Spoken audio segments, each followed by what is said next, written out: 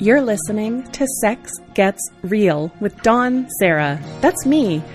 This is a place where we explore sex, bodies, and relationships from a place of curiosity and inclusion, tying the personal to the cultural, where you're just as likely to hear tender questions about shame and the complexities of love as you are to hear experts challenging the dominant stories around pleasure, body politics, and liberation.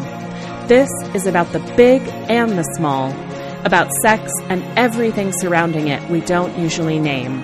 The funny, the awkward, the imperfect happen here in service to joy, connection, healing, and creating healthier relationships with ourselves and each other. So welcome to Sex Gets Real. Don't forget to hit subscribe.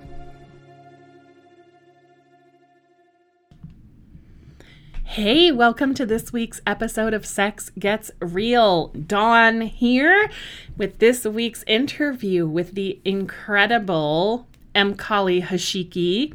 Kali Hashiki spoke at this year's summit and does all kinds of awesome work around the erotic. And I am so excited to share this conversation with you.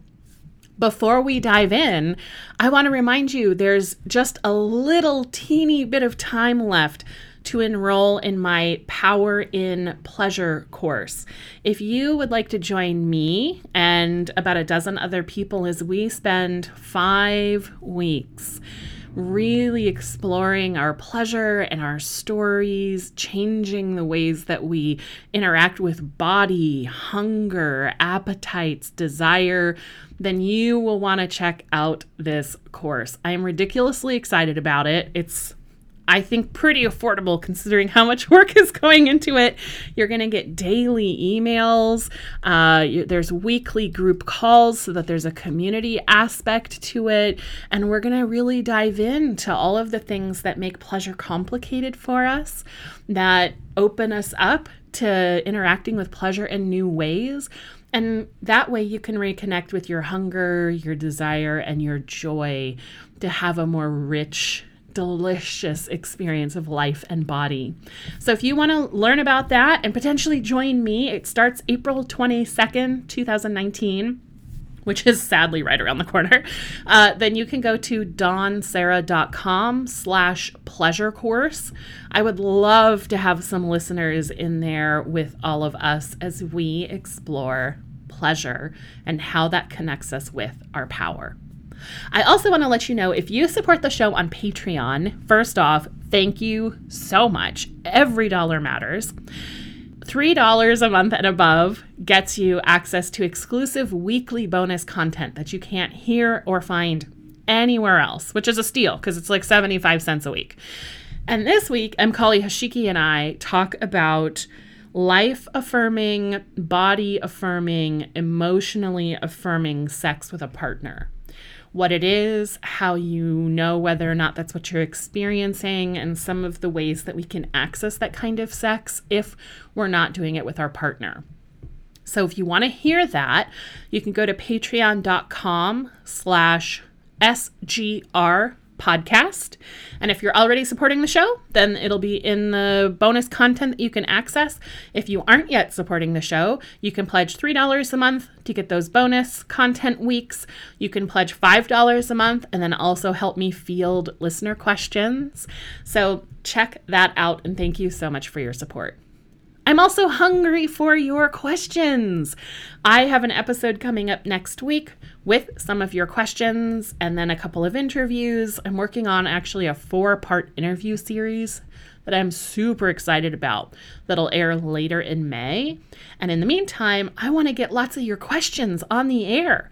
So if you want to email me, you can do that by going to sexgetsreal.com and using the send a note feature, or you can email me at info@sexgetsreal.com. That's the email address for the show, info@sexgetsreal.com.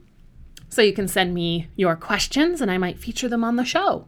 Let me tell you just a little bit about Kali Hashiki, and then we're going to roll around in the erotic and healing our erotic wounds and safety and all kinds of deliciousness. Kali Hashiki is a renegade sexual mystic a tour guide to the realm of Eros, and a teacher of somatic erotic possibilities. She holds certifications in sexological bodywork, sound, voice, and music healing, and tantric sacred intimacy. A published essayist, a former professional social justice organizer, and an IFA devotee, she believes the sexual and the spiritual are irrevocably intertwined. Her politics, spirituality, and lived experience as a queer, feminist, polyamorous, middle-aged, fat, kinky, black femme dyke trauma survivor inform all aspects of her work. She's the author of the popular ebook, Turn Your Junk into Treasure, 5 Steps to Deepening Your Relationship with Your Nethers. She offers individual sessions and transformational group journeys, helping queer, trans, indigenous, people of color, and allied folk access to their erotic energy for radical transformation fuel. She also offers N-static breathwork for collaboration and employee wellness to companies and social justice nonprofits.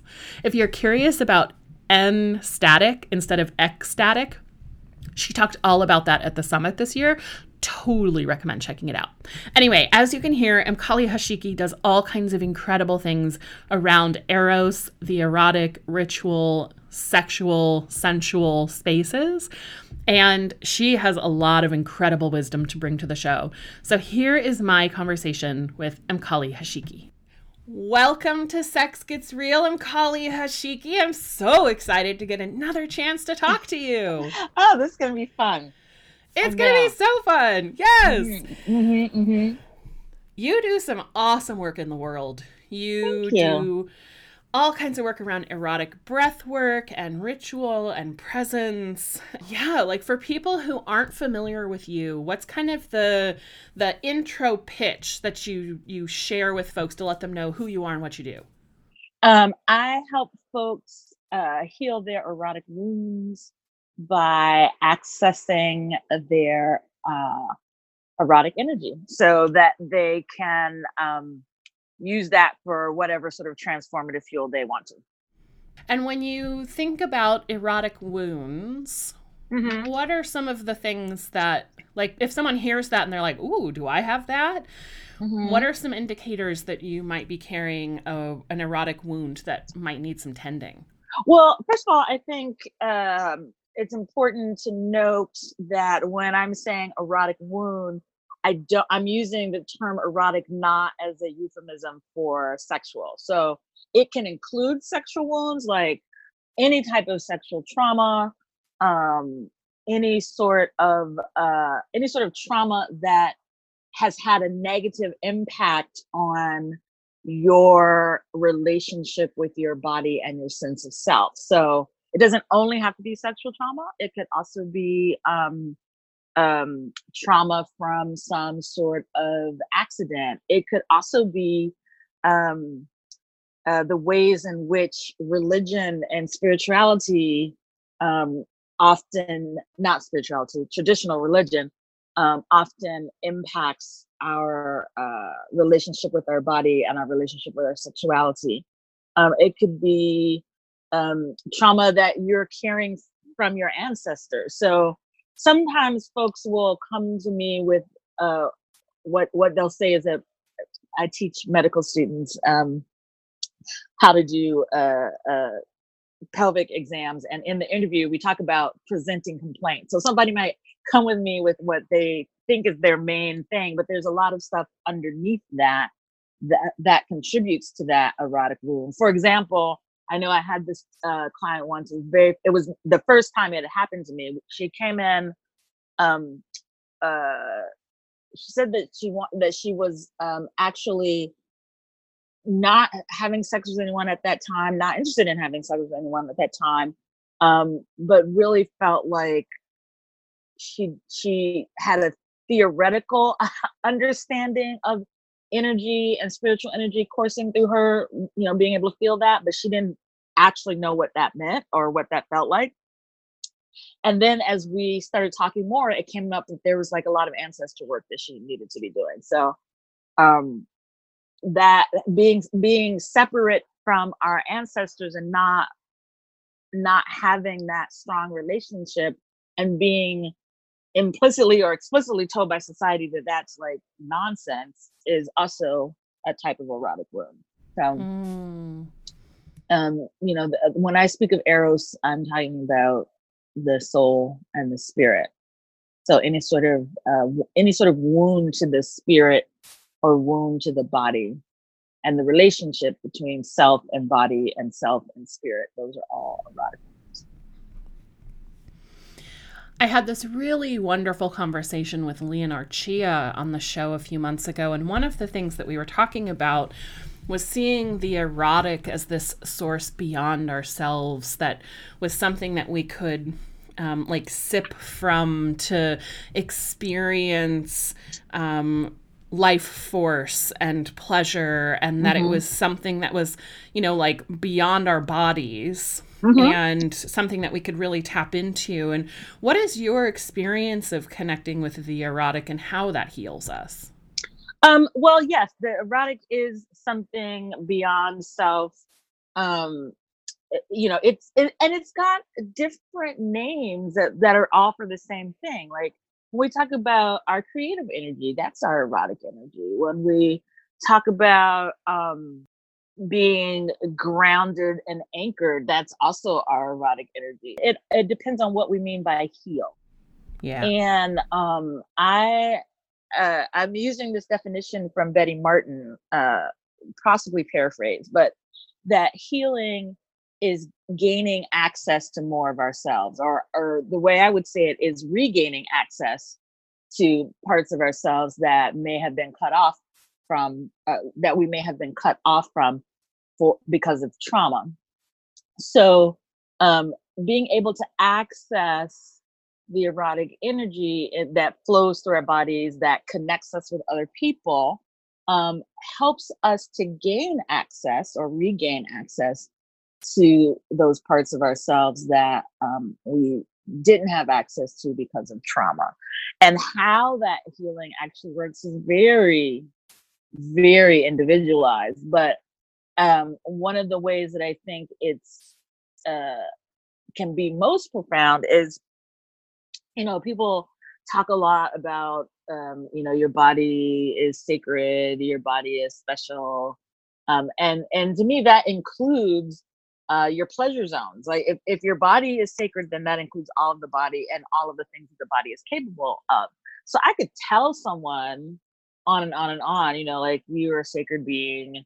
The universe loves you, thinks you're special, but it's really different when you get to experience that in your own body. And so the sort of main quote unquote modality that I use of erotic trance is about using the breath and touch to help people actually have that experience of my body is a sacred instrument. My pleasure comes from the divine. And when you have that experience, it goes along. Like if you read about my body is sacred, or people tell you your body is sacred, that doesn't always help to combat the sort of messages that we get about our bodies, especially those of us who live in bodies that are multiply marginalized by the state, fat folks, non-binary folks, queer folks, people of color, etc. And there are a lot of images and messages that we are bombarded with 24/7 about how our bodies are the very opposite of sacred and special. And so being able to experience that personally can go a long way to being able to ignore or reframe those messages and those images. Mm.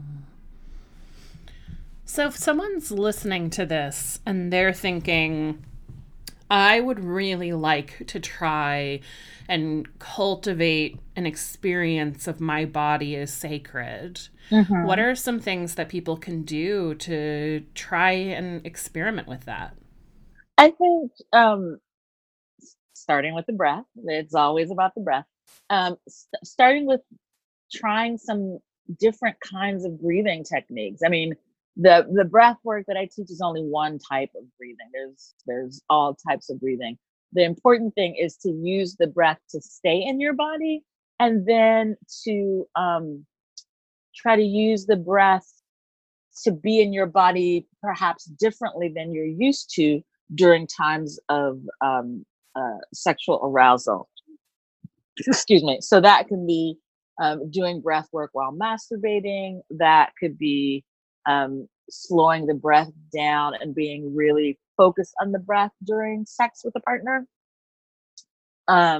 It could be uh, holding your genitalia with a loving touch, not necessarily masturbating, not doing anything, but just holding it the way you would hold, you know, a newborn baby, or your niece or nephew, or your child, holding it with that kind of loving intention, and just sort of sitting with whatever comes up. Oftentimes a lot of negative stuff will come up, and then still using the breath to get to the other side of that, and then see what kind of messages, what kind of feelings are generated by you just holding your genitalia with loving, caring, nurturing touch. Hmm. As you say that, it really makes me think about how rarely I think so many of us actually touch our genitals in that way. You know, I'm thinking like the ways we usually interact with them are to clean them or for like sexual purposes, but not to just love and care and nurture and hold and be with. And that feels really special to think about when you say that. And also, I'm thinking one of the ways that some of us, another way that some of us engage with our genitalia, which is not cannot always be pleasant. I'm thinking about menstruation, right? So you maybe I use they keep changing the names of what these things are. Menstrual discs, for example. So I'm during my period, I'm engaging with my genitalia a lot, but it's not usually in a, you know, I've got cramps, or I'm hating the world, or you know, like it's not, I'm not always, I end up, one of the things I like actually about the menstrual disc is that I have to be more engaged with my genitalia during my menstrual cycle, but it's not always a happy feeling. So other than sex, and all of us are not having great life affirming, body affirming, emotionally affirming sex, but other than sex, once we get to be adults, there's not a lot of other touch on our genitalia, you know, other than hygiene and sex. That's it. That's it. And then going to the doctor, which is, you know, never fun. So even just, you know, cupping it for the space of a few breaths in the morning. And that's actually one of the things that one of the exercises that I give to clients a lot is every day holding your genitalia with one hand, and then having your hand on your heart portal, and then just doing 10 breaths, just to sort of slow everything down, and either send energy from your heart, send love energy into your genitalia, or maybe you want to, you got it going on in your genitalia, and you want to kind of take some of that energy and bring it up into the rest of the body. Yeah. What a simple practice, but it also, to hear it, the ritual of that, and like intentionally touching yourself with loving, caring, nurturing touch, that feels so important. Like, I'm just like hearing you talk about it makes me go like, I know what I'm going to be doing the next few mornings. Yeah. And what a way to start off your day, like remembering that, you know, this flesh vessel, this sort of mechanical wonder, is in my one of my other sayings is that we are all minute manifestations of the divine. So remembering that this mechanical wonder, this flesh machine, also carries a bit of the divine in it, and that include like it's not. And this is one of the things that I always get so head up about, like you can't say if you know are part of a traditional religion, you can't say like, oh, this body was created in God's image except for the part between my legs. Like that just doesn't make any sense. It Yeah. includes the genitalia, and it includes the pleasure that can be found in that genitalia. And so reminding yourself with some touch, making sure that it's not sort of like um uh unconscious, sort of absent-minded touch. Although that could have some effect too. I actually am one of those people where I had to train myself out of like, if I'm like sitting in at the bus stop, I didn't used to have my hand in my pants, but I would often have my hands cupping my genitalia. I did hold my breast under my shirt a lot, sort of subconsciously, and it was very comforting to me. And then when I caught myself doing it in front of my father-in-law during Christmas dinner, I was like, okay, we can't be doing this all the time. And so I had to train myself out of it. But there's something very comforting about holding your own flesh, wherever that is, as long as you're like, you know, this wonderful, not like, I'm Hmm. holding, my arm is hairy and I'm trying to cover up the hair, or, I'm, and of course you can't see me, but I'm doing this. I have burn scars on my left hand, and if I'm holding my right hand over my left hand, and I'm doing it from a way of I'm trying to hide the scars from the view of the world, that's very different than let me love up this hand that I often might have bad thoughts about, or other people are staring at. Let me give it some love. Those are two very different intentions, and they carry different energy with them, and your body gets a different message. Yeah. I love the invitation to be present and mindful if that's available to you, and also like if that's not available to you, touching yourself with a loving nurturing touch, even if you're kind of not present, like that's still Hmm. something. It's still That's still something. something. It's still Yeah. something. And oftentimes folks who are doing that unconsciously, it is a form of comfort that they're doing. Yeah. Something else that I think is so challenging for so many of us, and I know I've had a number of people write into the show over the years around this, and we've talked about it, is we live in a culture that prizes busyness, Hmm. productivity, rushing, achieving the goals, and kind of doing whatever you have to get to that end point. Hmm. And so much of the work you do around erotic breath work and ritual and healing is about presence and slowing down.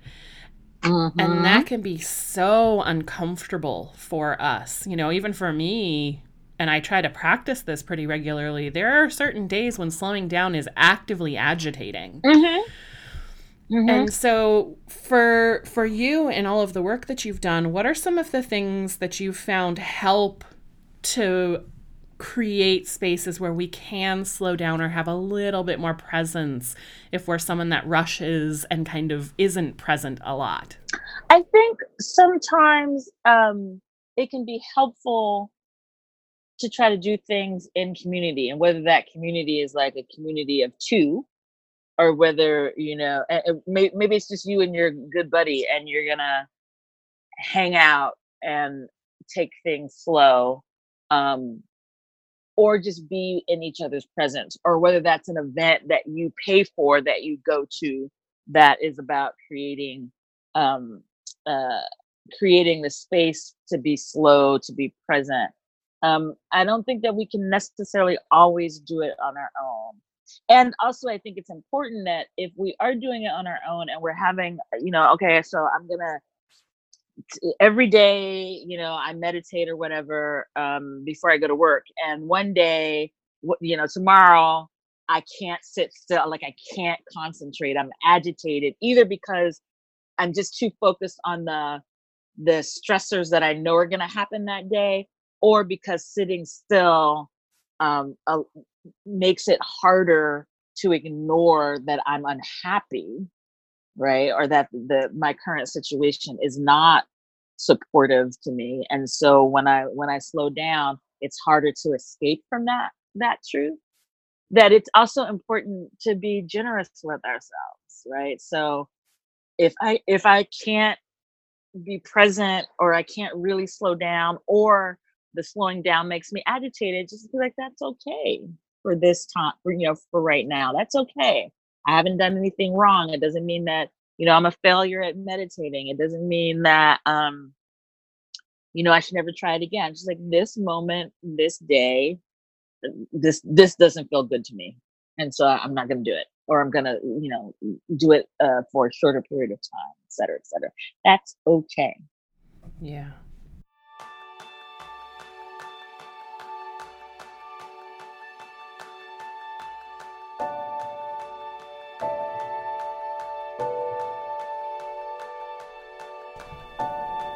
Imagine having an unapologetic relationship with your pleasure. Being able to say, yes, I want that, and to know you're worthy of the wanting. If you're anything like me and so many of the people I work with, somewhere along the way you were taught to distrust your hunger cues, to deny or to feel shame around your desire, to ignore or contain the things that make you feel good, to feel like you had to earn your right to pleasure. And it's not your fault that your body and your pleasure feel foreign, complicated, and distant. It's a feature, not a bug, of the culture we live in. That's why I created Power in Pleasure, Reconnecting with Your Hunger, Desire, and Joy, an online 5-week course and community to help you discover, befriend, and prioritize your pleasure and your body. Because you deserve pleasure, joy, desire, hunger, satisfaction, and presence. You deserve to savor and feast on your life, the foods you eat, and the way you exist in your body. Because the problem is not you. The problem is not your body. The problem is a culture that taught you to distrust your desires and to look outside yourself for answers. So let's join together in this gentle exploration of pleasure and what it means to you, plus the stories that you carry that may not be yours to carry.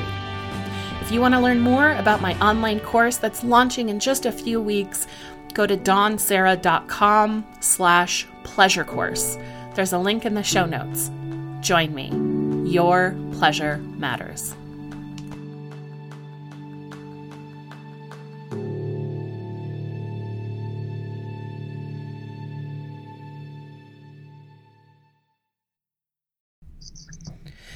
And thinking about that, you said this really wonderful thing before we started recording that I'd love to pull in here, because so many threads of what you've already shared kind of relate to this. Around so much of the work you do is around healing erotic wounds, and often rushing is one of the ways that we're surviving and leaving ourselves. And then this invitation to be really generous and kind, like maybe slowing down and being present is hard because it's hard. And you were talking about, so often we talk about safety without really thinking about who has access to it and who doesn't. And you mentioned relative safety as something that you've kind of been circling and chewing on for a while. And I'd love to hear a little bit more about relative safety and who gets to be safe and who doesn't. Well, it sort of came about in many ways. So, I've always been sort of, in the nonprofit social justice kind of arenas, what have you. And there's a lot of talk of safe space, right? Like, oh, this is a safe space. And it's like in larger group settings, safe space for who gets to have access to that safe space, and who whose safe space comes at the expense of someone else's safe space. Mm. So there's that piece. And then there's also the piece of I was working with a client, a fat Black woman who was a survivor of some sort of sexual trauma, and was wanting to, was recognizing um, how her hypervigilance was interfering with her ability to get close to people, right? Specifically lovers, but all kinds of people. And so we started doing this thing around, letting the body know that it was that time, that experience wasn't happening now, that the body did not have to be on vigil on sentry duty against that kind of violence, because the body is not in that situation any longer. And we first start with thanking the body for doing what it did to get us through that experience, and then now sort of like, hey, we're not there anymore. That sort of sense of duty is not necessary. And so I was using the term safe, and then at some point I was like, wait a minute, like, in this current society, in this country, and actually in some places in the world, because anti-Blackness is global, but in this country in particularly, once you leave your house, and I'm speaking also as a fat Black woman, there is no safe space. There is no place where my body, if I'm just going about my day doing my regular activities, there's not necessarily any space outside in the world in which my body, my psyche is safe. So then it becomes, if I'm trying to tell my body that it's safe, my body's like, what are you talking about? I can't, the body then says, I can't trust you to know what's safe and what's not safe, because you're clearly lying to me right now. This is not, we're never safe, and you're trying to tell me we're safe. So then the question is, how do we find places of relative safety? How do we create spaces of relative safety? And again, what does relative safety mean? Do I expect to be demonized, physically assaulted, shamed, mocked for any of my identities? That's not safe, right? That's clearly not safe. Can I find a space where, so I'm a queer, fat, Black woman, I'm counting on my fingers, burn survivor. So let's say we're going to take these 5 identities. My burns are actually visible. Whether or not people can see them and are paying attention is another question. But my burns are on visible parts of my body. So let's say, definitely closer to the accident, I was definitely more aware of my burns, and it felt like more people would stare at me and felt completely comfortable to say shit to me about my burns. So then I discovered a community of burn survivors, right? So I can go to these events, I can go to these conferences, and know that identity, I'm gonna be safe in those spaces. But if those spaces have not dealt with their homophobia, their transphobia, their racism, and their understanding of white privilege, which, let me tell you, they have not, then there's a way that I'm still not safe. I've got some relative safety, because in this one part of my identity, is burn survivor place, I know no one's gonna point at me or mock me or make me feel bad or tap me on the shoulder in the airplane and say, hey, something happened to you. That must have been a hard part of your life, which just happened on my last flight. I know that nobody's going to do that, but I'm still kind of not completely relaxed. I'm still a little bit on guard, because I know that the likelihood of some sort of microaggression around race or gender or sexuality is likely to happen. So I'm in a place of relative safety, but I'm not still completely safe. So I don't I can't say to myself that that is a safe space. And a lot of times the folks in those at those events will say, "Oh, this is a safe space," and it's usually like white men, and this is a safe space for people. And I'm like, "Yeah, buddy, for you maybe, but not necessarily for me." So the question then is, how do we try to create little oases of safety, and can we um uh so we have our little oases of safety, and then can we broaden those oases to make them larger? When I leave here later on today, I'm going to a book club that it's all Black folks, mostly queer, not all queer, but all Black folks. And so instead of us, and I never read the books. I don't go there for the books. I go there for the camaraderie and the safety of being in a large space with other queer, mostly queer Black folks. So it's a broader place of safety. And we're going to go back to the 5 pieces that I just talked about. So there's lots of women, everyone's Black, there are other fat folks there. I can't remember what the lots of queer folks. No one else is, as far as I know, is a burn survivor, but because so many of the other of my identities feel safe there, I don't have to, be vigilant about thinking that I'm unsafe as a burn survivor there. Also, because I know these folks and have known them for a while. But so I make time for that. I don't make time to read the book, but I make time to go to there because I know that is a place of safety and a place where I get to do some healing, i.e., regain access to parts of myself that I can sort of drop my guard a little bit. There's this I forgot the actual quote, but there's definitely this sense that the more sites of marginalization that your body occupies, the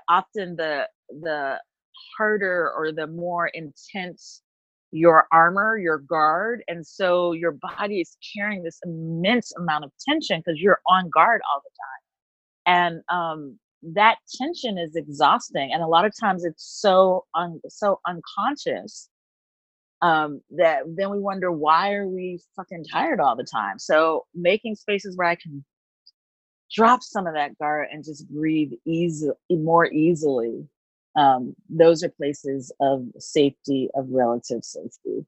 And then the other thing I want to say about places of relative safety, for some folks, the community that they can find on the internet, even though it's not, in flesh space, is safer, relatively safer than the places in real time, in real space. It's all real space, in meat space, as they say, that they can find. So sometimes it's about having an internet community. It's not always about you have to be in meat space with folks. Yeah. Something that really strikes me as you share all of that was specifically when you said often it's white men that will say this is a safe space, and your experience is like, for you maybe, right? And I think that's such an important thing to name, even in our most intimate relationships. The way you and I experience the world and thus experience safety for multiple reasons is going to be different. So I might be the person that's got some more privilege and some more ease in moving through the world, and I feel safe in our relationship. And so I assume you do too. And I think that can often be this unnamed, unspoken, nebulous place of disconnect and even a little bit of like anxiety or resentment of, if the person who's moving through the world feeling more traumatized or is actually being more oppressed by the state because of their body, there's going to be a different feeling of safety when I come into relationship with you. Right. And I think that's so important that we can't assume that how safe we feel inside of any given relationship is how safe other people feel. Exactly. And I think that's something that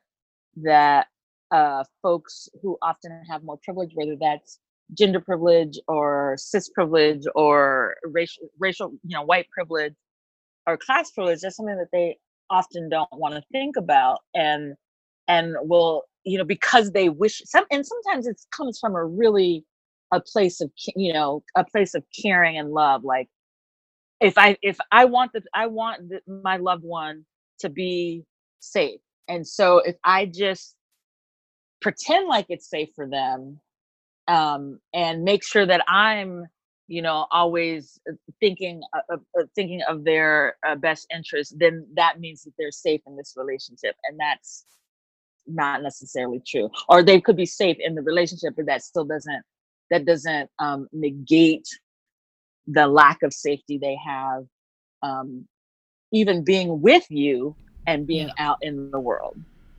Yeah, that's kind of what I'm thinking about. Like, even if I feel relatively safe in this particular relationship with this particular person, but in my day I moved through the world and felt unsafe a number of times. Maybe I was catcalled, maybe somebody called me a really derogatory name, maybe, the sexist thing happened at work again. When I come back home to that relationship, even though there's a general sense of safety, I have felt unsafe all day. Mm-hmm. And so that can even change those dynamics of, like, now if you're asking me for sex or you're being playful, but I've Mm-hmm. got all that armor that's been exhausting me all day, the Mm-hmm. way I'm showing up is going to be, like, it's going to impact us. And leaving Yes. space for that, I think, is really important. Yes. And being aware of that, figuring out how to move past that. Um, and sometimes the person who is the sort of recipient of, or recipient, is that what I want to say?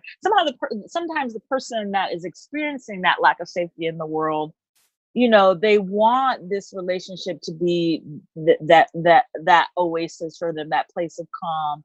And so sometimes they don't want to acknowledge, I'm feeling, all this shit that I experienced in the world today is still with me as I enter the home, or as we like hang out or whatever.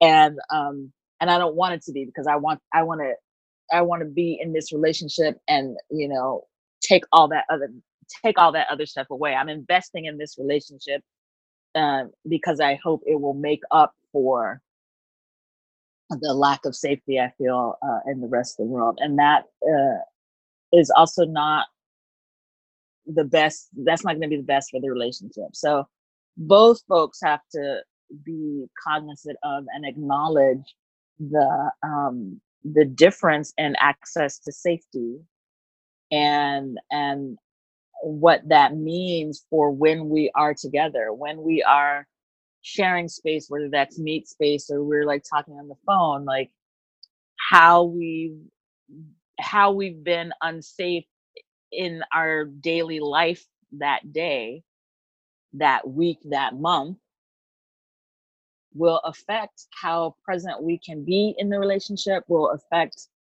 um, what we need, what we're looking for from in that relationship. And so I was going to say both, but it could be all parties need to acknowledge and uh, take that into consideration. Yeah. Ugh. I think that is something that's so invisible and Mm-hmm. that so few of us have the language for, but that is actively impacting every relationship that we're in. That being able to kind of give some language and help to reveal that a little bit, I think will be really profound for a lot of people. Mm-hmm. Mm-hmm. I definitely think that's, and then sometimes, you can't necessarily navigate that on your own. I have a friend who does couples therapy, and that's one of the things that she calls that out for folks, Mm-hmm. and helps them to together figure out how they're going to navigate those different levels of privilege in their relationship, and maybe the fact that one person with privilege has not been acknowledging how they, the privilege that they're used to experiencing in the world, and then they think that they should be experiencing that same level of privilege at their partner's expense. Yeah. Right. Yeah. So this is not necessarily something you can always sort of navigate on your own. Yeah. Yeah. Oh, I love that so much. I feel like I'm going to be thinking about that for weeks. um, so, kind of coming back to the erotic, I think a lot of people, as you said at the beginning, and you have these beautiful definitions for like erotic, sexual, and sensual. I think culturally we tend to code anything erotic as explicitly sexual. Mm-hmm. And I think for a lot of people, connecting to the erotic is really foreign, and or they're doing it and they don't even realize that they are because it's not explicitly sexual. For you, what does it mean to be like connected to and channeling the erotic? Like, how do you show up in your life, in your interactions, in your pleasure, when you have that like strong connection to the erotic as a source? When I am connected to Eros, when I feel like, oh, my erotic energy is running strong through my body, there's nothing blocking it. Number one, I just have more energy for life. I don't get as I don't feel as drained as often. To me, I find a lot of things, I see the humor in a lot of things when I'm connected, when I'm strongly connected to Eros. I feel like I'm more generous with my own feelings, and when the people I love um, let me down, which people that you love that will always let you down, and you will let down people that you love. So I feel like when I'm strongly connected to Eros, I'm more generous and forgiving of myself and others.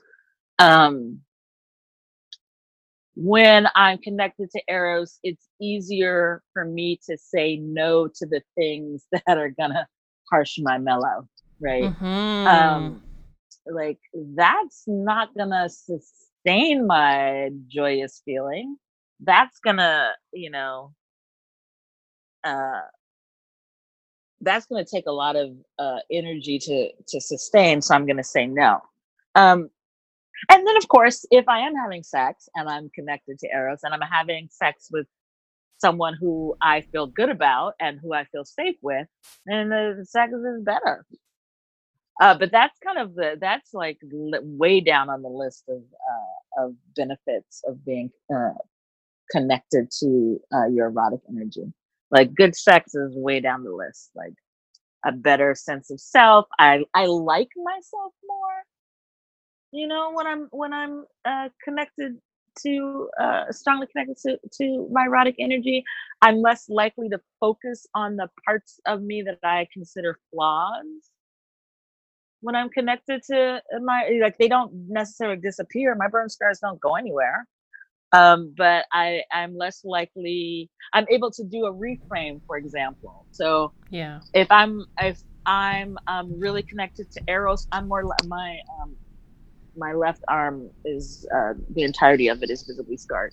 I'm more likely to wear short sleeves and sleeveless tops and like not be hunched over when I'm doing it, right? Because I'm Mm-hmm. like, instead of thinking, oh, these are ugly pieces of my skin, I'm more likely to think these are the symbols that I'm a fucking badass and was able to survive some shit that other people, were not able to survive. So I'm more likely to see them as badges of courage and badassery than as scars or something that takes away from um, my gorgeousness. Um, Yeah. so the question, then one of the challenges is, how do I remain connected to my erotic energy? And when I can tell that I'm depleted, or I can tell that I'm feeling like an obstacle, something blocking it, how do I rectify that? And that can be challenging. It's about Yeah. figuring out, what do you know, the things that make you feel replenished. And maybe that language, maybe this language is foreign to you, the idea of like replenishing your erotic energy. What does that mean? But what are the things that you can do that make you feel good in your body, or make you feel comfortable in the world? Maybe you need to like go to the park and like watch some dogs play. Maybe you need to go swimming. Maybe you need to go to the club and like dance. Maybe you need to put on some music and dance at home. Maybe something about dancing makes you feel more at home in your body. If you have the resources for it, maybe you need a massage. Maybe you need to go have a massage. Or if you can't pay somebody else to do a massage, maybe you and a buddy can give each other massages or paint each other's toenails or something that makes you feel good about yourself. Making the space for that. That just feels so expansive, and like so much of everything you're naming is about being connected to the erotic allows you to be more grounded in like worth, agency, perspective, generosity, connection to others. I mean, there's so much richness in that. And I love how you're saying like better sex is great, but it's pretty low down on the list of all the other things that I get that impact every aspect of your life. Yeah. Woo. I know, it's so big. It's so big and so exciting. So you said something earlier, and I would love for us to pop over to Patreon in a minute and talk about exploring this concept of life-affirming, body-affirming, emotionally affirming sex with a partner. Because I think a lot of people are going to be really curious about that. But before we do that, can you share with everyone listening how they can stay in touch with you and find you online? Well, my website is fiercepassions.com, FIERCEPASSIONS. The translation of Mkali Hashiki is Fierce Passion, but somebody already had that URL. So fiercepassions.com. I got a Facebook page, Fierce Passions, and Twitter, which I go through cycles with Twitter right now. I'm not really that involved with my Twitter. And I have an IG account, fierce_passions. And I'm spending a lot of, I'm learning Instagram, so I'm spending a lot more time there. I do blog posts on my website about some of these issues, about, reclaiming the self after trauma, or, how is spirituality involved in erotic healing, et cetera, et cetera, et cetera. And then on the website, if you sign up for the newsletter, you'll get information about webinars and in-person events. So I'm based in Oakland, and I spend half the year here and half the year in Belize. And so the in-person events are fewer and further between, but there are a lot of cyber courses, as I'm calling them, lots of online stuff happening. So that's how you can find me. Awesome. Well, I will have all of those links so you can easily click through in the show notes for the episode. And of course, at sexgetsreal.com. If you have questions or comments, feel free to head to sexgetsreal.com and send me a note. I love featuring your voices on the show. If you support the show on Patreon at patreon.com/SGRpodcast, you can pop over there and hear the bonus chat that Mkali Hashiki and I are about to have. And until next time, I'm Dawn Sarah. Bye. You used to light up like a spark. Now you're blue, treading water in the dark. A huge thanks to the Vocal Few, the married duo behind the music featured in this week's intro and outro. Find them at vocalfew.com. Head to patreon.com/sexgetsreal to support the show and get awesome weekly bonuses. As you look towards the next week, I wonder, what will you do differently that rewrites an old story, revitalizes a stuck relationship, or helps you to connect more deeply with your pleasure? So don't be ashamed. Love is supposed to be the thing.